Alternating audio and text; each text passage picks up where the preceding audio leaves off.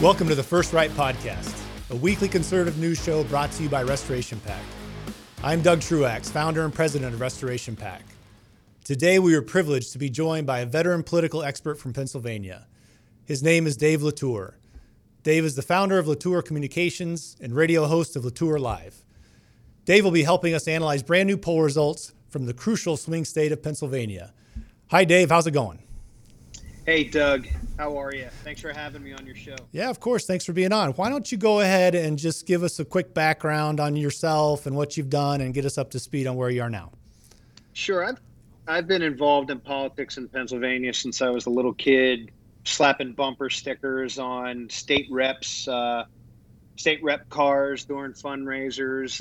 Ended up being a journalist covering Harrisburg for close to a decade for a number of different media outlets. And then I went to work for former Republican Governor Tom Ridge in his press office, became press secretary to his successor, Governor Mark Schweiker, and then opened my own PR shop after our term in government ended, and have really been involved in public affairs and politics in Pennsylvania for longer than I can remember. All right. Very active guy. Like to hear that. So good stuff. Well, thanks for all you've done. You know, we're all out there swinging away, right? So, right. Okay, well, let's get to the poll that we want to talk about. So, big change from May. We had Trump up 5 in our poll in May, and now he's down 12. And so, obviously, we've got civil unrest going on. We've got the George Floyd case in Minnesota. A lot to talk about here, but just give us your quick first reaction to the poll now that you've looked at it. Well, I'm not surprised, quite frankly. I think the stars have lined against President Trump in many ways. You had one of the strongest economies in recent American history, at least, and then you hit a pandemic and a nationwide lockdown, and then civil unrest, and the next thing you know, he's down 12 points in a battleground state. I'm really not surprised. Quite frankly, I think polls right now, while are important guide points because they allow campaigns to pivot, we're by no means even close to the final stretch in late October, November, where I think things are just going to be insane here in Pennsylvania. I just already look at 2020 and think to myself, wow, what a year, and especially with an election coming up. And I'm with you. The economy, everything was moving along, and then just one thing after another here. Do you think, though, as we continue down this path and the rioting subsides, I'm one of those guys, just like everybody, like every other conservative I know. Hey, protest is great. Rioting is not. Right. That once we get past this place where there's a lot of chaos, and people are understandably saying, hey, Mr. President, whoever the president is, hey, Mr. President, fix this thing. And so we got to get past that. And do you see an equilibrium beginning to emerge? I do. Once we get, yeah, okay. Why don't you speak to that a little bit? I really do, Doug. Yeah. I really think that Pennsylvania is still going to fall within the margin of error. In November, it's going to be that close again. And the reason I say that is Joe Biden hasn't done a lot. He hasn't had to. He's been very quiet.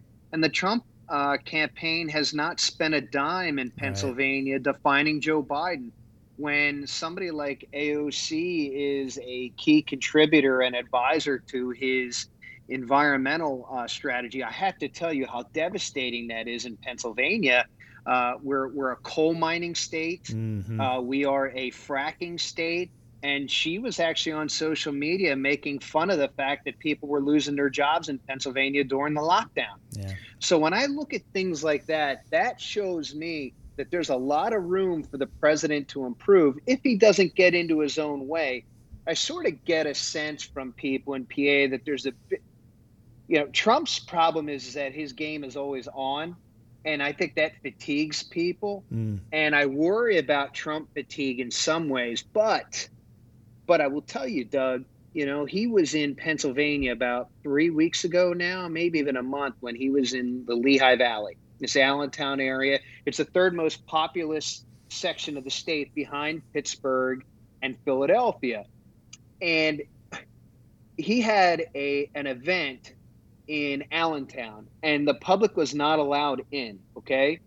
But there were people lining the highways for at least 2 miles just to get a glimpse of his caravan coming in. Mm-hmm. That is passion and enthusiasm Yeah. that I think inures to his benefit. Yeah, how about it? And you talk about he's always on, and I've had that same experience as I think we all have with the tweets, and you're thinking, probably not that, but there's also an element where we recognize that the liberals are always on, and there is no truce. The only truce we get is when we cave and they advance. So we have to push back on them, and we all as conservatives see that now, and so to have him be always on, I think it's a much greater benefit than a detriment to some of those things he may say or whatever else, because he's a continual fighter. And that is when you talk about the base and people are excited to see him, I think that's a huge part of it. So, yeah, we'll see. I think that's true, especially, he's starting to kick in his rallies again. By the way, it's okay to peacefully protest with thousands of people, but to not have a political rally, somehow that threatens the health of everybody in America. I'll never understand that double standard. But the enthusiasm, you raise a really good point. The enthusiasm in Pennsylvania for Trump is remarkable. And the reason I'll give you a couple examples, okay? Looking at the primary election results in Pennsylvania, Trump got over 1 million votes, and he didn't even really have any competition, and there's no reason for people to come out. It was the middle of the pandemic. As we know, mail-in votes tend to lean more toward Democrats. He got over 1 million votes for no reason when you really think about it, other than people wanted to brave the storm to get through to vote for this man. Now, on the other side, Democratic votes outnumbered the Republican votes, but there's a reason for that. Bernie Sanders is still on the ballot, okay? And quite frankly, Democratic candidates on the ballot in the primary that weren't Joe Biden racked up over 20% of the vote in Pennsylvania. So what does that tell you? If Democrats are still, Bernie endorsed him. Bernie's saying vote for him. Bernie still took 20%. Right. How about it? Yeah. And so, Doug, I will tell you that everywhere I go in Pennsylvania, just like 4 years ago, I don't just see Trump signs. I see homemade Trump signs. Right. I have seen one Biden sign, and that was on social media. I've never seen one up close. Yeah. How about it? No, that's a great point, and I saw that in many other states running up to 2016 is very encouraging. Let's look at this next slide too. I just wanted to keep having this conversation about where we are, mood of the country. We've covered some of this ground already. Obviously, there's, when you're the president, a lot falls on you, and it all gets tied together. But what do you see in here, and what do you think it's going to look like as we go forward?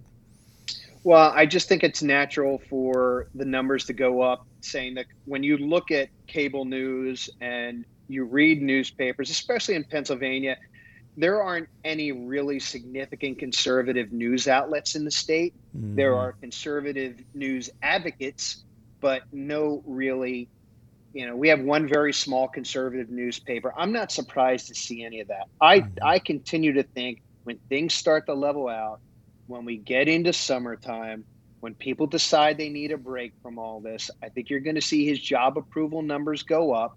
The farther away we get from lockdown, the more people feel normal as jobs come back.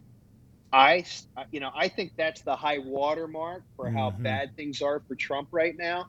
I really see them evening out considerably. And again, I keep everything I know about presidential politics in Pennsylvania. It's going to be a tight one. I'm not going to pick a winner right now. Oh, come on, Dave. I was going to ask you to commit here in a minute. So that's all right. Maybe I'll let you off the hook. We'll see. Hey, so just let's talk real quick, though, about the demographics of the state. I've heard it said that Pennsylvania is Philadelphia and Pittsburgh with Alabama in between. And, in Illinois, we have our own, kind of two-state thing working as well. But speak to that a little bit and how you see that impacting things. And maybe that just goes to what we're talking about with this super loyal base out there that you don't get doesn't pick up in the metro areas. But speak to that a little bit. Yeah, sure. That was a statement made by James Carville years ago. I guess I live in Alabama because I live in the Harrisburg area, smack dab in the middle of the state. Right, right. And but the dynamic has changed due to years of frustration within the electorate. I mean, that is how Trump won 4 years ago. Now, what we had was a depressed turnout in Philadelphia, but a monstrous turnout in Western Pennsylvania, including the Pittsburgh metropolitan area.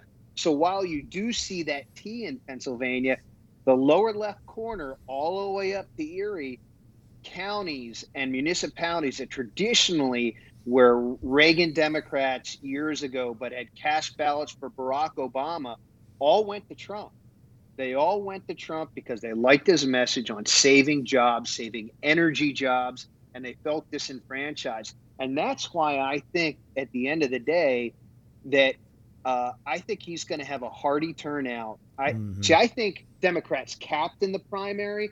I think Republicans were just getting started in the primary. I think they're going to come out to vote for this guy, especially when they start to define Joe Biden and what he wants to do on issues related to energy and the environment.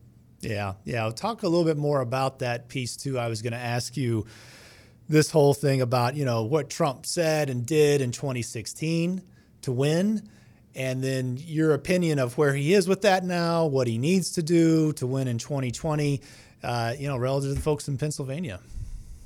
Well, I think in many ways he's definitely listening to his pollsters right now because he's framing himself as the law and order president. And I think that'll actually play well in many areas across Pennsylvania, even surprisingly in the Southeast. If you think Democrats in suburban Philadelphia want to see all that unrest and watch the city of Philadelphia be destroyed, Democrats are crazy, because that's just not the case. If you are from Pennsylvania, and let's just say you live in Bucks County or Chester County, one of those ring counties that have consistently gone Democrat over the past decade, they are horrified about what is happening in Philadelphia because they view that city as their city too. Okay, so they are not necessarily saying we're against peaceful protesting in Philadelphia. We're against the destruction that's taking place. We're against the whole idea of defunding police. Mm-hmm. Right. And by the way, we like lower energy costs. We like where we are as a Commonwealth, and we like what Donald Trump brought to the table. His messaging when he's been in Pennsylvania has been the same. Mm-hmm. Jobs, jobs, Right. jobs. I will save energy jobs. And now when he adds the law and order component to it, a lot of people, if he just doesn't trip up, Doug, if he doesn't trip up with his Twitter. Yeah, no, I get you. Yeah, it's just so frustrating. Yeah, let's go to this last slide real quick. It kind of gets to what what you're getting to there with the, where we are by region Right. too, and you can see the favorable moving down in the rural, but not like, let's just goes to what you're saying. It's just, it's hanging tough on some level, but the rest is dropping off. Anything you want to add on this result? I just know this doesn't surprise me in the least. Again, I think this is the bottom for Trump. I think he has nowhere to go but up.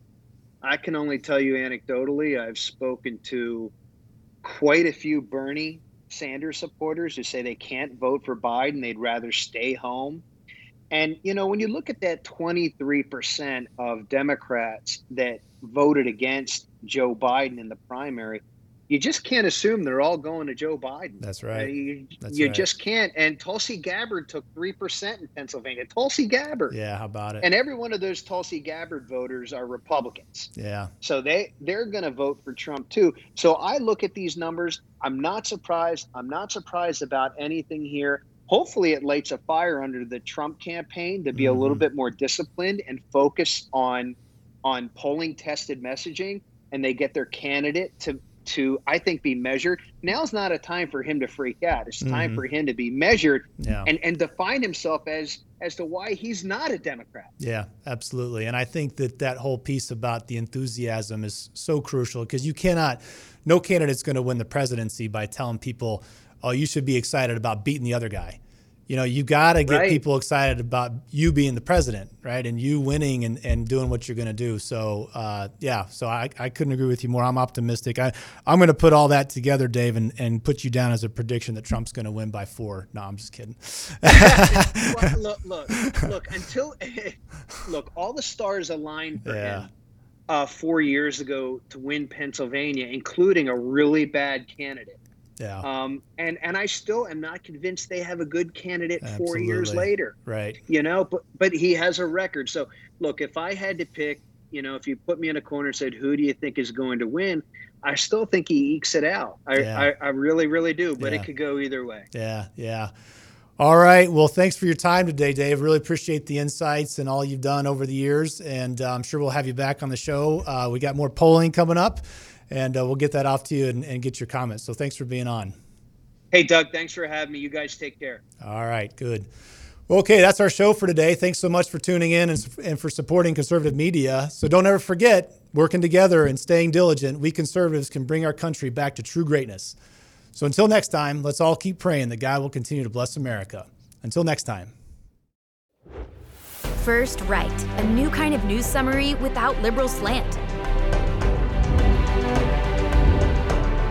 Every morning, in your inbox, always free. Subscribe now at restorationofamerica.com/firstright or text First Right to 1-312-820-9167.